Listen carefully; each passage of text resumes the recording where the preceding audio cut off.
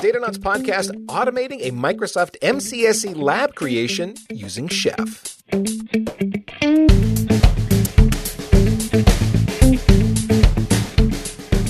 At packetpushers.net, you can find this and all of our Datanauts shows about infrastructure engineering, or search for Datanauts, spelled like astronauts, in your favorite podcatcher.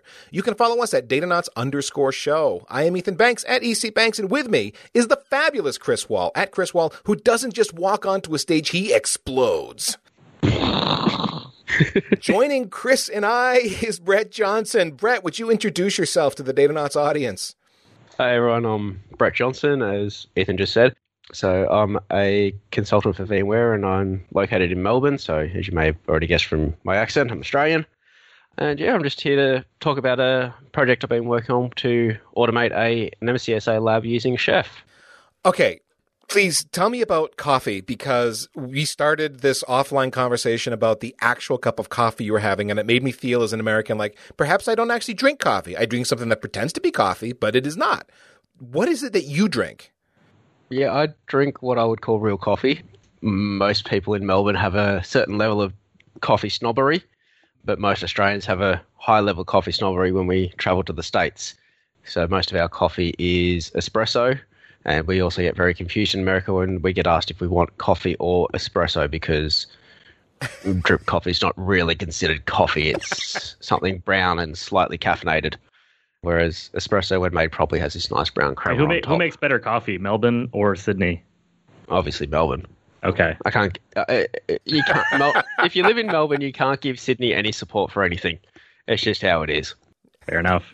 All right, Brett. Well, let's jump into this conversation about using Chef to stand up a Microsoft MCSE lab. So we should stop about the MCSA lab by just level setting here. We're talking about Microsoft Cert, right? So what is the MCSA?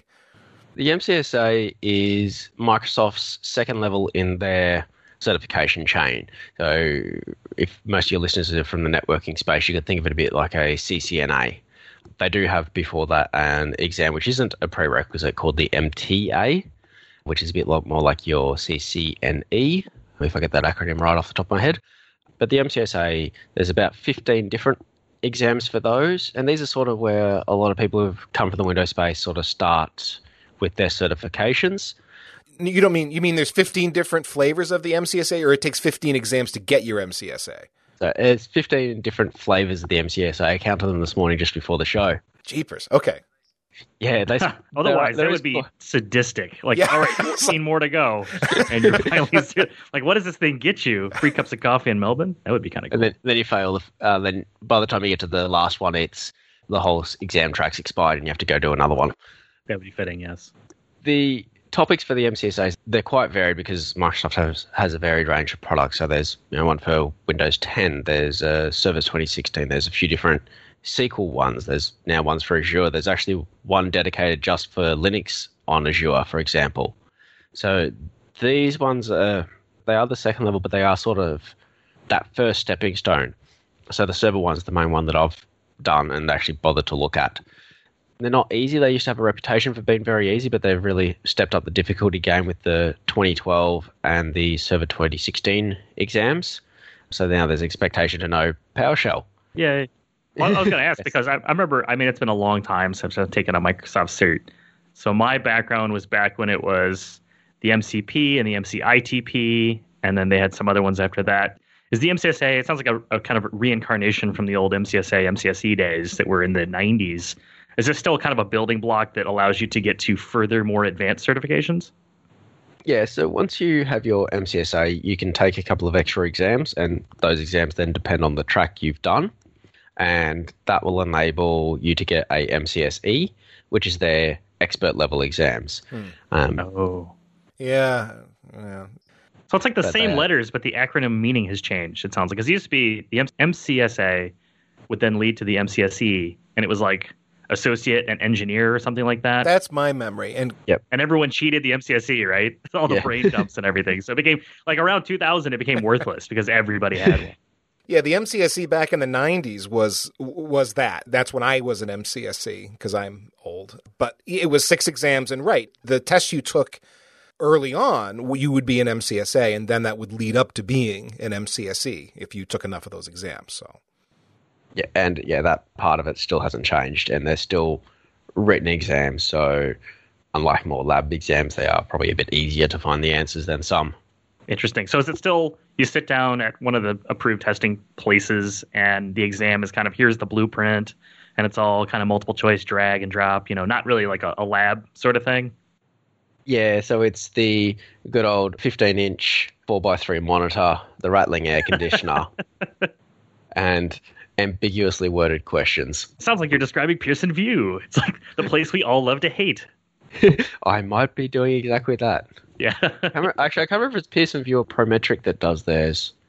It doesn't really make too much difference. It's the same experience. Two sides of the same dirty coin in some ways. So, okay. Are the different courses and exams you're talking about, they lead to specializations, or walk me through how that works and why you would choose one exam over another? So for the MCSA, just generally speaking, to get a certain MCSA one, you'd look at what you're doing. So if you're working as an AD admin, you do the Server 2016 ones, for example, now. If you're working with Office 365 or you have the desire to work more with Office 365, there's an Office 365 one. So you'd pick those sort of specializations is usually how you would go with that. So with the Azure ones. There are some exams which aren't linked to any MCSA certification. I haven't looked into those much, to be honest, but there are some where you can take the exam, but they just give you that to learn about that product more than to get a certification. That's kind of disappointing. It's like you get done, it's like, yeah, here's participation award. Like, no, I want a cert. Give me a cert, man. You get the shakes. Like, where's my cert? So, Brett, when you go to practice this, the whole show is really going to be about setting up a lab environment. Is it pretty tough to set up a lab with the stuff you need? I mean, can you do it all virtually? Does Microsoft make eval keys readily available so you don't have to buy a lot of stuff? How does it work? Depending on the exam, depends on how easy or hard it is to set up a lab environment. For example, the Office 365 ones, you could sign up for a Office 365 subscription without purchasing a license to get experience in there. For the server one specifically, which is a project I've done is about, you can download Windows Server's ISOs, which are the eval editions or evaluation editions, and they've got 180-day evaluation time limit, and you don't pay for those at all. You download them, you use them, you do whatever you want. I actually use them very heavily in my own personal labs. The other option is if you go through, at least with Azure and AWS, you can use Microsoft's provided licensing, and then it depends on the size. So if you're in the free period for AWS for those 12 months and you use Server 2016 on the micro image, so the smallest, I think the second smallest available, it's free with certain constraints around what AWS limits there. So you do have some options without having to pay anything or much for a lab in that regard these days, especially with the cloud providers. What about building something in your house, like a lab environment for the home? Is that something, A, have you exercised that or not? And B, if you have, what kind of hardware are we looking at from an investment perspective? So for a home lab, it's actually quite easy to set up, especially with the eval editions. I use VMware Workstation. You could use a VirtualBox. Setting up an MCSA lab on VMware? Or did it feel kind of like, yeah? After all the years I spent actually administering Windows servers running on ESXi, it kind of felt like home. So you can spin it up, you can use VirtualBox, you can use pretty much whatever hypervisor you want. So you can run that on your Mac, your Windows box, you run it on a Linux box if that's what you're running at home. And you can use those eval editions and you just install it like a standard operating system for 6 months.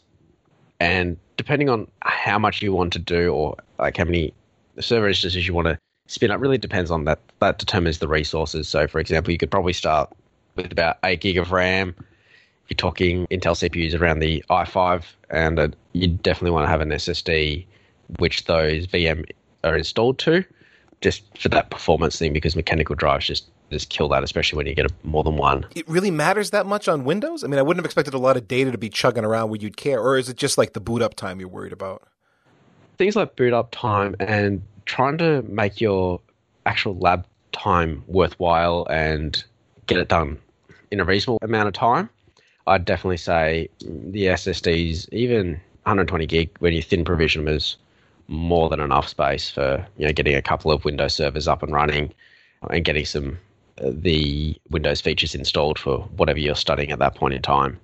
I'm fully with you on that one, Brett. Especially once you have more than one thing going at once, like if you've got different applications or different virtual machines running, the pain of a rotational disk is just so great. I mean, maybe you can store some stuff on one somewhere else for just, file store, user store, something like that. But actually running applications on rotational disk, like think about it. Yeah. Does your laptop even have that kind of stuff? I mean, what's the price of 128 gig SSD these days? Like $60 maybe? And I'm not defending the mechanical drives, to be honest. It's just because like my VMware boxes here have SSDs in them, small ones, for exactly that reason. But it makes boot up time so fast compared to trying to boot off of the network or trying to boot off of a mechanical disk. But my thought was, well, geez, once you get the Windows box up and running, it shouldn't be doing that much. It shouldn't be like chugging a lot of data around where you're like waiting forever. But I get it.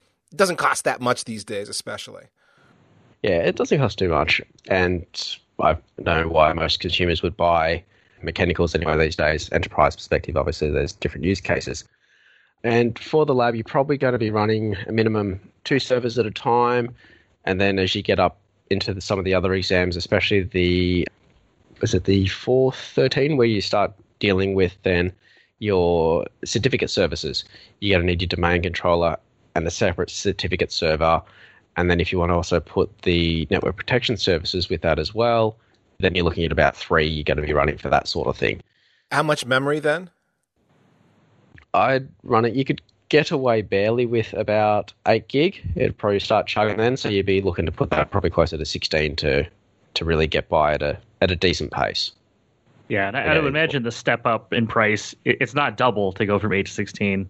It's usually some percentage difference. If you got a few, just go without coffee for like a week. If you can afford the difference, and then buy coffee when you get the lab because you'll need it. I could buy a house if I gave up coffee for a week. Oh, man. I'm not going there. That's too expensive. So, Brett, if you're using a lab to stand up instances of Windows Server, it sounds like you're learning how to do specific things, and so maybe the strategy is kind of repeat tasks over and over until it's in your head. I know there's a bunch of different MCSA certs, but I mean, on the server one you were focused on, is it more of a concept cert where you got to learn a lot of big ideas, or somewhere in the middle? It's a bit of a concept cert, but one of the things that Microsoft have done on their certs to make things difficult is they do put in a lot of that fine-grain, annoying detail as such, like very specific, how do you do this? And it's one of those things, as even as an experienced engineer, you look at the questions like, well, I know exactly how I would do that. I just Google how to do it. I know the concept and I'd go to TechNet to do it. But that is unfortunately some of the detail that they want you to have for the exam, a bit of your own memory dump. So there is a lot of going through and doing the tasks over and over until you can basically do them blindfolded. My usual recommendation is with the tasks that they ask you to use or to do through the exam blueprint, learn how to do it through the interface, then learn how to do it without the interface using PowerShell, and then write it down if you can from memory. And that's pretty much how I normally try to actually do those, and it makes it stick quite well. Because you don't know when they say, we want you to stand up a domain controller, or maybe how to install a Windows feature. They don't know if you wanted to do it through the UI or through PowerShell or through command prompt using an inbuilt tool called DISM, which is another installation tool. So you've got 3 different ways just to install a Windows feature, and you don't know which way they're going to ask you how to do it on the exam. So it's one of those, you've got to keep doing the things over and over.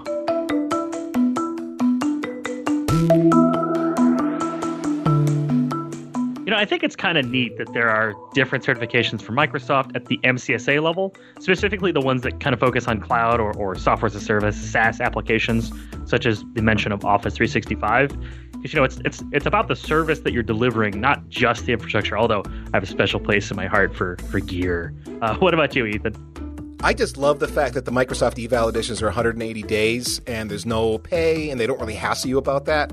I've done that. I downloaded Windows Server 2016, I believe, not that long ago, and it was super easy. And all I got from Microsoft by way of like a nag was just a couple of emails here and there going, hey, let us know if you need any help, if you want to convert this into a full license, if there's any questions we can answer about the eval.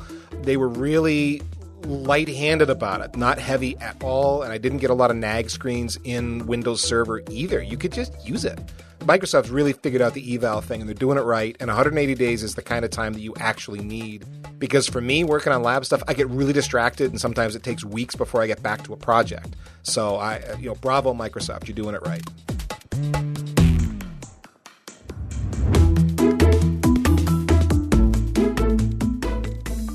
Okay, we know more about the MCSA, what it is, there's specialties, and we've learned far too much about coffee. Let's go into the chef part. Now, this is where you're offloading, I'm assuming, things you don't necessarily need to learn to automation, or perhaps you've learned it and you want to automate it for future builds. So let's talk about the project. What is it that you built? Yeah, so what I've built, and I should probably use the term building because it's still very much an active work in process, is the ability to stand up a Windows domain in a cloud provider. At the moment, I've got it written for AWS specifically, and it will build up a couple of Windows servers with the full domain install, and it'll also auto-add servers to this as members. It does take away a couple of the tasks that are actually key to learning the MCSA, especially how to install a domain controller. So it's not one of those ones where you can just do it and learn everything that's on the exam. It's one to help supplement that and take away some of the requirement to have hardware at home and to be able to not waste study time standing up and pulling down a lab all the time. So people can just stand it up. If they've already know how to install a domain controller, they can get this up and running and start learning the other roles that are part of the exam blueprint. So is that the biggest reason that you did this, Brett? Just save time? Why stand up these things over and over again by hand if you can automate that process? Yeah, so that's pretty much the exact reason.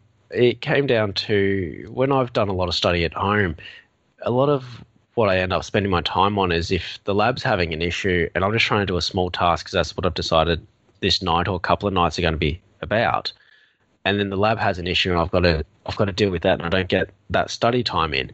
I built this to sort of help take away from that. If the lab's having an issue, whatever it is, it may be completely unrelated to what I'm trying to do, where I can just have it stand up fresh, where it should be the same every time, and just get on with what I'm actually trying to do instead of, I wouldn't say wasting time, but instead of investing time into doing something that's not necessarily going to lead to the end goal that I'm hoping for it to. That's fair, and ideally, sometimes it's a rabbit hole, right? Because something breaks, you know how to fix it. It can be kind of fun the first few times to fix it or do something. But then as your lab gets more complex, I would remark upon times where I'm like, man, 2 hours in and all I'm doing is like goofing around in the lab and following different rabbit holes. And the thing that I actually had on the docket for the evening from a learning perspective never gets done. So I think that makes a lot of sense. Thank you. So my question is this, Chef, why did you choose that for the project? Did you consider other config managers? Were you interested in learning Chef? I'd really like to kind of pick that apart. Yeah, sure. So I had the idea to start with of how can I build a lab? Like I wanted a project to learn configuration management. That was the first thought. And then I was like, okay, well, how would I use one to build a lab?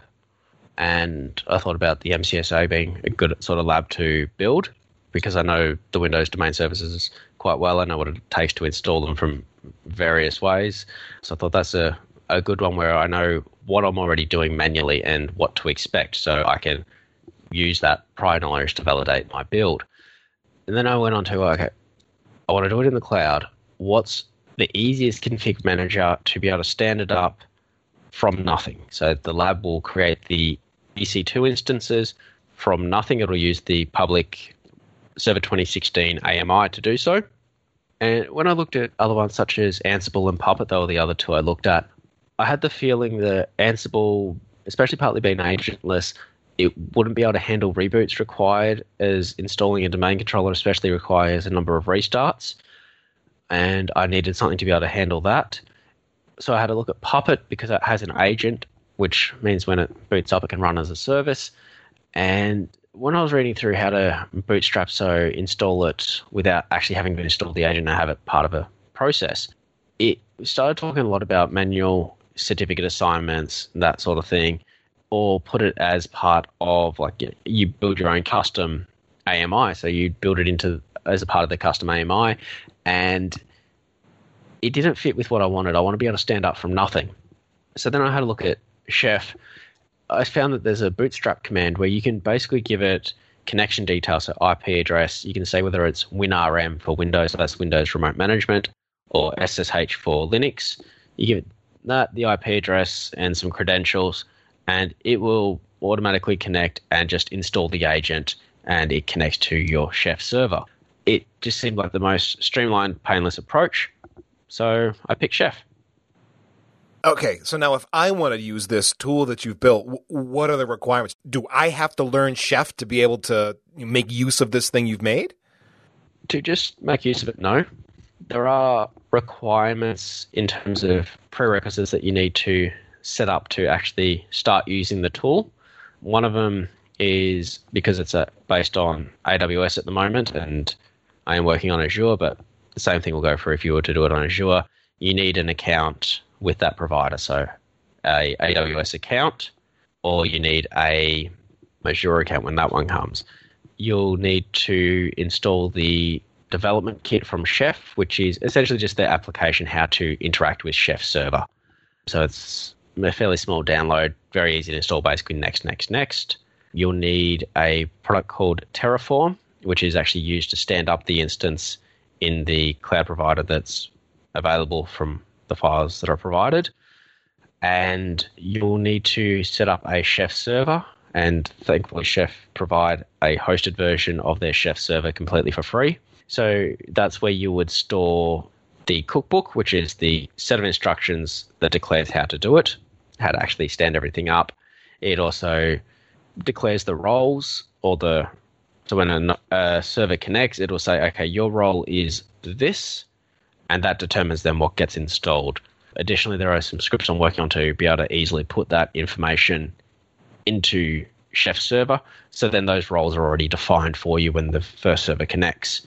The main parts I'm working on at the moment is to make it as easy as possible for someone without any Chef knowledge, with minimal AWS knowledge, to be able to just run a single command, which is why Terraform's there, and get everything up and running in half an hour or less. Okay, there's a lot of things we can pick apart there, but one thing, first of all, this is all happening in public cloud. So how do we minimize public cloud costs, or what should I be thinking about as I stand this thing up? Because now, as soon as I've got the lab up and running, there's a dollar clock that's ticking, right? Very much so. So the cost is a large reason why I picked Terraform. Terraform was picked so you can run Terraform apply on your command line, and it will stand up the whole instance. Then the cost consideration there comes into, you can type in Terraform destroy, and it kills everything. So it will tear down every instance and delete them, so you're no longer being charged.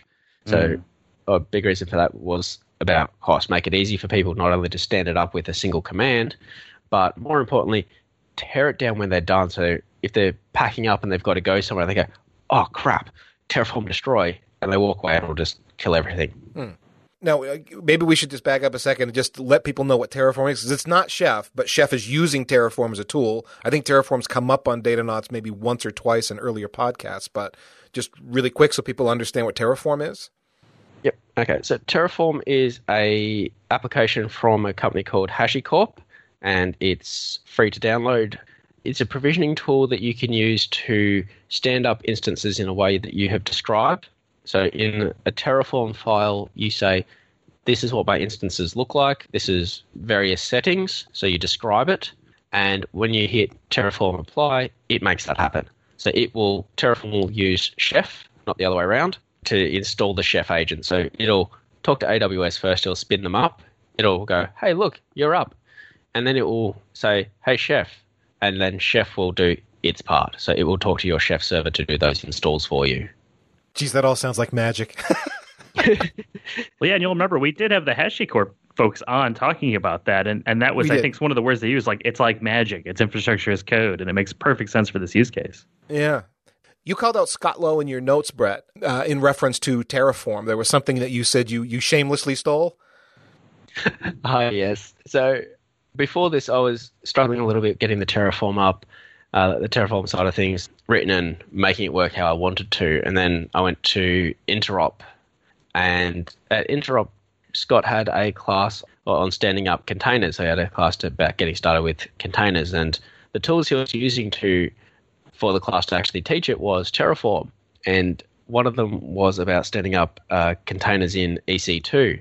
And his Terraform scripts had variables used in the way that I wanted to. He was standing up the AWS security groups all through his Terraform script.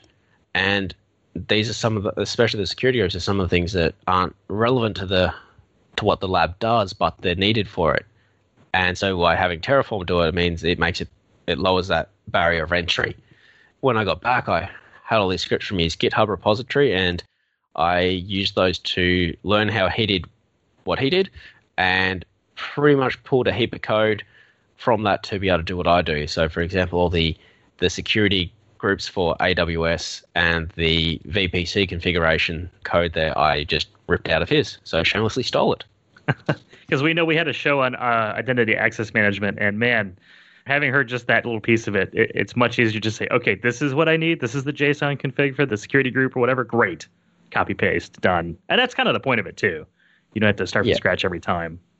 Yeah, exactly. So, Brett, the dots that I need help connecting is you've got Terraform and Chef that are basically your builders that are taking your declarative state and kind of running through an engine, building the environment. What about the images that you're using to actually build out these servers? I'm assuming they're Microsoft images to build out your virtual data center, so to speak. Yes. So Microsoft, just like many other vendors, they provide their own AMI instances where anyone can use to spin up instances in that cloud provider. So, for example, we're still talking about AWS, so they'll provide AMI instances for Server 2016 and various other operating systems. So what I've done to make sure people don't have to have their own customized AMIs, which you have to pay for the storage on, I've just gone through and I've said, okay, well, how about we just pull the public one? And that comes back to that big reason that I chose Chef, or more to the point, I made that ease of bootstrapping an important part at the start is I want people to just be able to pull the public one so they don't need to pay for the storage of keeping a custom AMI. They don't have to go through the trouble of building a custom AMI. They can just pull something that's very vanilla, and then we can put what we want on there to make it useful for our purpose. So kind of taking a public image that's immutable, you don't have to worry about maintaining it or whatnot, and then kind of layering whatever it is you need to inject into the environment. And then that's kind of your infrastructure as a service layer in which all the other activities on top of it is around the lab itself, like the lab learning and things like that, right? Yeah, exactly. So when you piece it all together, you'll have Terraform and it will say, AWS, I require this security group, which allows certain ports to come in. I need a subnet created, and it's going to use these key pair for security to get in. And then as it does that, it'll finish and it'll say, hey, Chef server, because you've got to put those details in. Here's those connection details. Here's the IP address, the username, the password. Bootstrap that. And then the Chef server will connect to your AWS image and it will install its agent. Once the agent's installed, the Chef server will say, okay, now Terraform has also told Chef what profile or what role to put on that server. So after the client's installed, Chef server will then say, now you have to look like this, because that's what that cookbook has said, which is what the role says. So the role says which cookbooks apply to it. It'll say, now you have to look like this because the agent's now connected, and then it will run through that as we've told it to make it look like what we want. Got it. I did notice that you were kind enough to share this all open source using public images. 2 thumbs up there. And in your docs, it's alpha. So I'm assuming that means you're wanting some help or some contribution from the community. Am I wrong, or what is it you want to do to further the progress of the project? So the reason for putting alpha in there is partly because I'm actively working on it, and it probably does have quite a few bugs in there. That was a big reason for alpha. It's so people don't go, oh, this looks great, and expect it to work perfectly when they start using it, especially at this point where it's so actively worked on. That was a big reason for saying, yes, it's very much in alpha state. I'm still working out the kinks, and one of those was the domain join was more difficult than I expected it to be from a automation point of view in this style. For assistance with the community, I'm always happy to receive assistance with it. One of the items when it stands up the instance, I'm trying to make it a minimum viable product. So it'll install the file server role, but I don't want it to do everything for the students or whoever's going to be using this, even if they're going to use it for general lab purposes. I don't want it to do it for them because they have to do it to learn.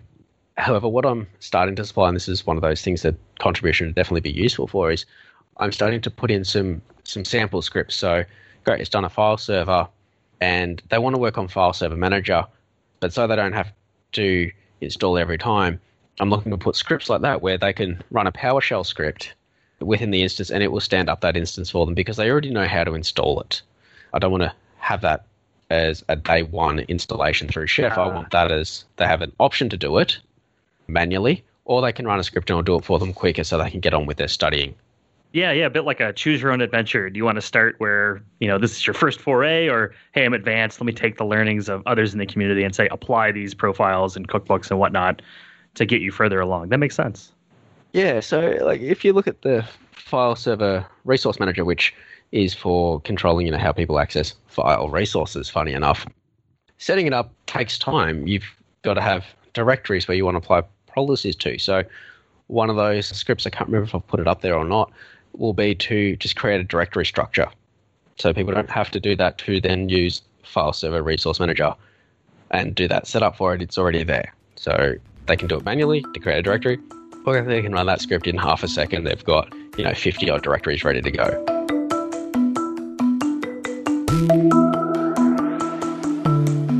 One of the things I really liked about Brett's project is that he didn't have to do the whole thing from scratch. Even though he's building something new and making something useful, he was able to recycle other people's work to help him get it done. And to me, that's what it's all there for, in the spirit of community and open source, so you can get done what you really want to focus on and not the trappings. I mean, sometimes, you really want to know how the wheel works, and so you make your own wheel, but other times there's just no point in reinventing the wheel. What about you, Chris? I like the idea of having I'm going to call it a stateless lab that can be built, run, you can tinker with it, and then, destroy it. That's awesome. In fact, for some people, that is the project, but learning just that part is a huge plus for all the engineers listening. And I think once you master that, you can offer value above and beyond the lab and the learning environments that you're building. So, bravo.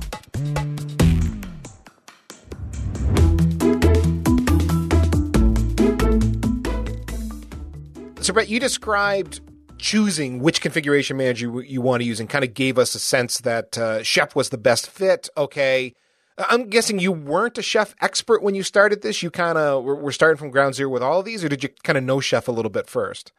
So with Chef, I knew it existed. I knew how to spell it. Okay. I knew there was a Swedish Muppet who was a chef. Uh-huh. And that was about it. So definitely not a Chef expert at all. So this deep knowledge, got it. Your first foray into configuration managers. What preconceptions did you have about configuration managers that were proven right when you started the project? One of my preconceptions that I guess the main one was proven right is, well, at a high level, you could say they do their own thing. Once you start to dig into the detail, then you can find that differentiation. And that was one of those things with the configuration managers. Everyone's like, oh, yes, you can do this. And it's like, well, they can all do this. So one of the things I sort of learned that had proven right is, yes, they can all do it, but you do need to take a proper look at how they do it to work out which one's going to be the best fit. Interesting. Because I remember I asked similar questions in the past, and it was like bake-offs and things like that. It's kind of weighing your experience of go into the weeds a little bit, find out the how, versus the 12-month bake-off where it's this particular checkbox is slightly variated between different config managers. It sounds like it's somewhere in the middle. Like you can't take forever to pick one, but there are nuances within each tool. Yeah, when I picked Chef, I probably spent about an hour or so looking at Ansible, about an hour or so looking at Puppet, and about an hour looking at Chef. So I didn't invest huge amounts of time into making the determination. I had to look at just what I want to do, the way I wanted it to do it, and found the one that felt like it fitted best. I mean, if it didn't, well, bugger it, I'd go to another one because it's not exactly an enterprise project where there's money relying on it. So that was sort of my approach, was just have a look, what felt like it fitted well, and just went with that. So as you did the research and you're like, okay, man, Chef is the bomb.com. I got to use it. What did you think was going to happen that you got wrong? What misconceptions did you have after you started using it? Like, oh, darn, this doesn't work the way I thought it would. So it could what potentially I be got wrong, nothing. It because, could be like, it worked exactly as advertised. You know? well, it kind of did in a way because I didn't know anything about it to start with. I knew what I wanted it to do, and I got lucky in the fact that I picked the one, just based on the bootstrap, I've picked the one that can do what I want.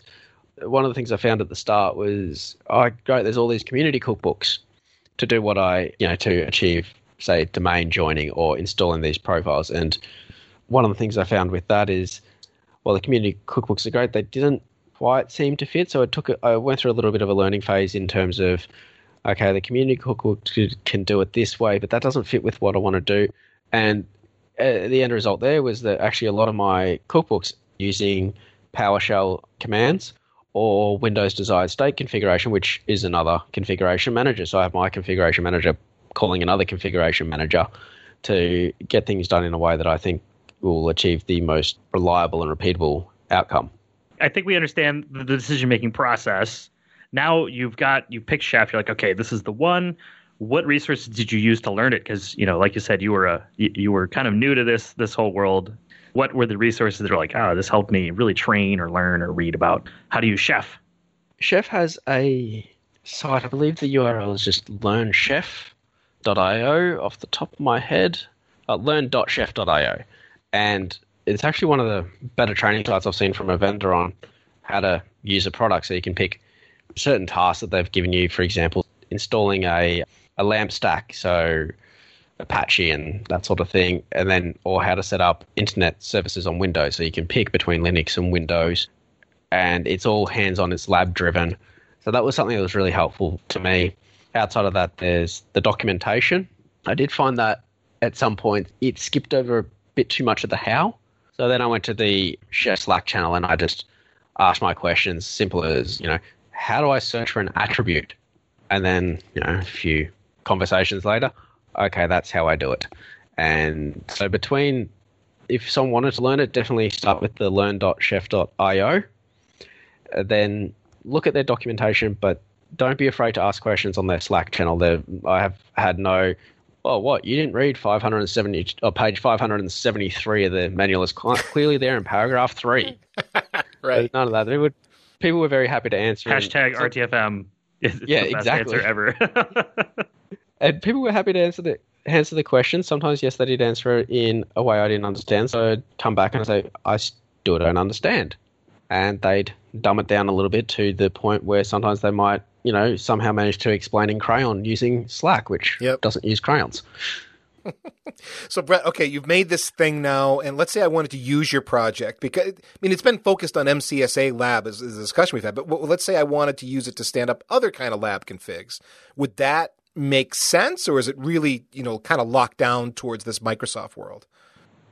It's definitely not locked down to the Microsoft world, and the only reason there's a reference to the MCSA lab was my own purpose to say, well, what do I want a project to do? I use that blueprint. If you were to say yourself, Ethan, you're working on AD authentication for a Cumulus device, you might spin up this lab in AWS and a Cumulus router next to it using I think they might have an instance in AWS. You might spin that up and then get that Cumulus device to talk to AD for authentication. There's no reason why you can't do that. So you could use the domain configuration there. Would be one example I could give you. All right, one last question for you, Brett. Now, you chose Chef for this, and it made sense. You explained all the reasons that Chef made sense for this project. But if you were looking at other projects in the future, do you think, based on your homework looking at Puppet and Ansible, that you might choose one of those for a different project instead of Chef? So I think a networking project, I'd probably lean a bit more towards Ansible. It seems to have very strong community support from the networking side. And then you've got projects like NetMiko from Kirk Byers, which I feel would probably be a really good starting spot there. So I think in terms of what a lot of people are doing and being able to get questions answered and assistance in one of those regards, I think that might be a better starting point. In terms of Puppet, outside of looking at it for an hour, I haven't really had a proper look at Puppet, so I can't really say what I would choose that for.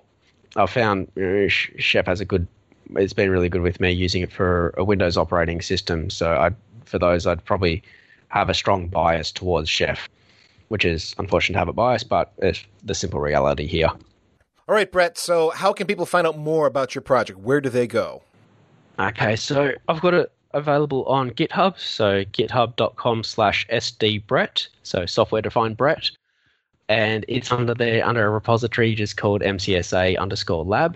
So if you want to download it, pull it apart, and have a look at it and tell me, all the mistakes I've made, I'm happy to hear them and get better at what I'm doing. It's only 6.3% PowerShell, though. I don't know if I can partake in your repo. It's a lot of Ruby in there. GitHub.com/sdbrett, and your software-defined Brett. Does that mean you have like an API where I can make coffee calls, something like that?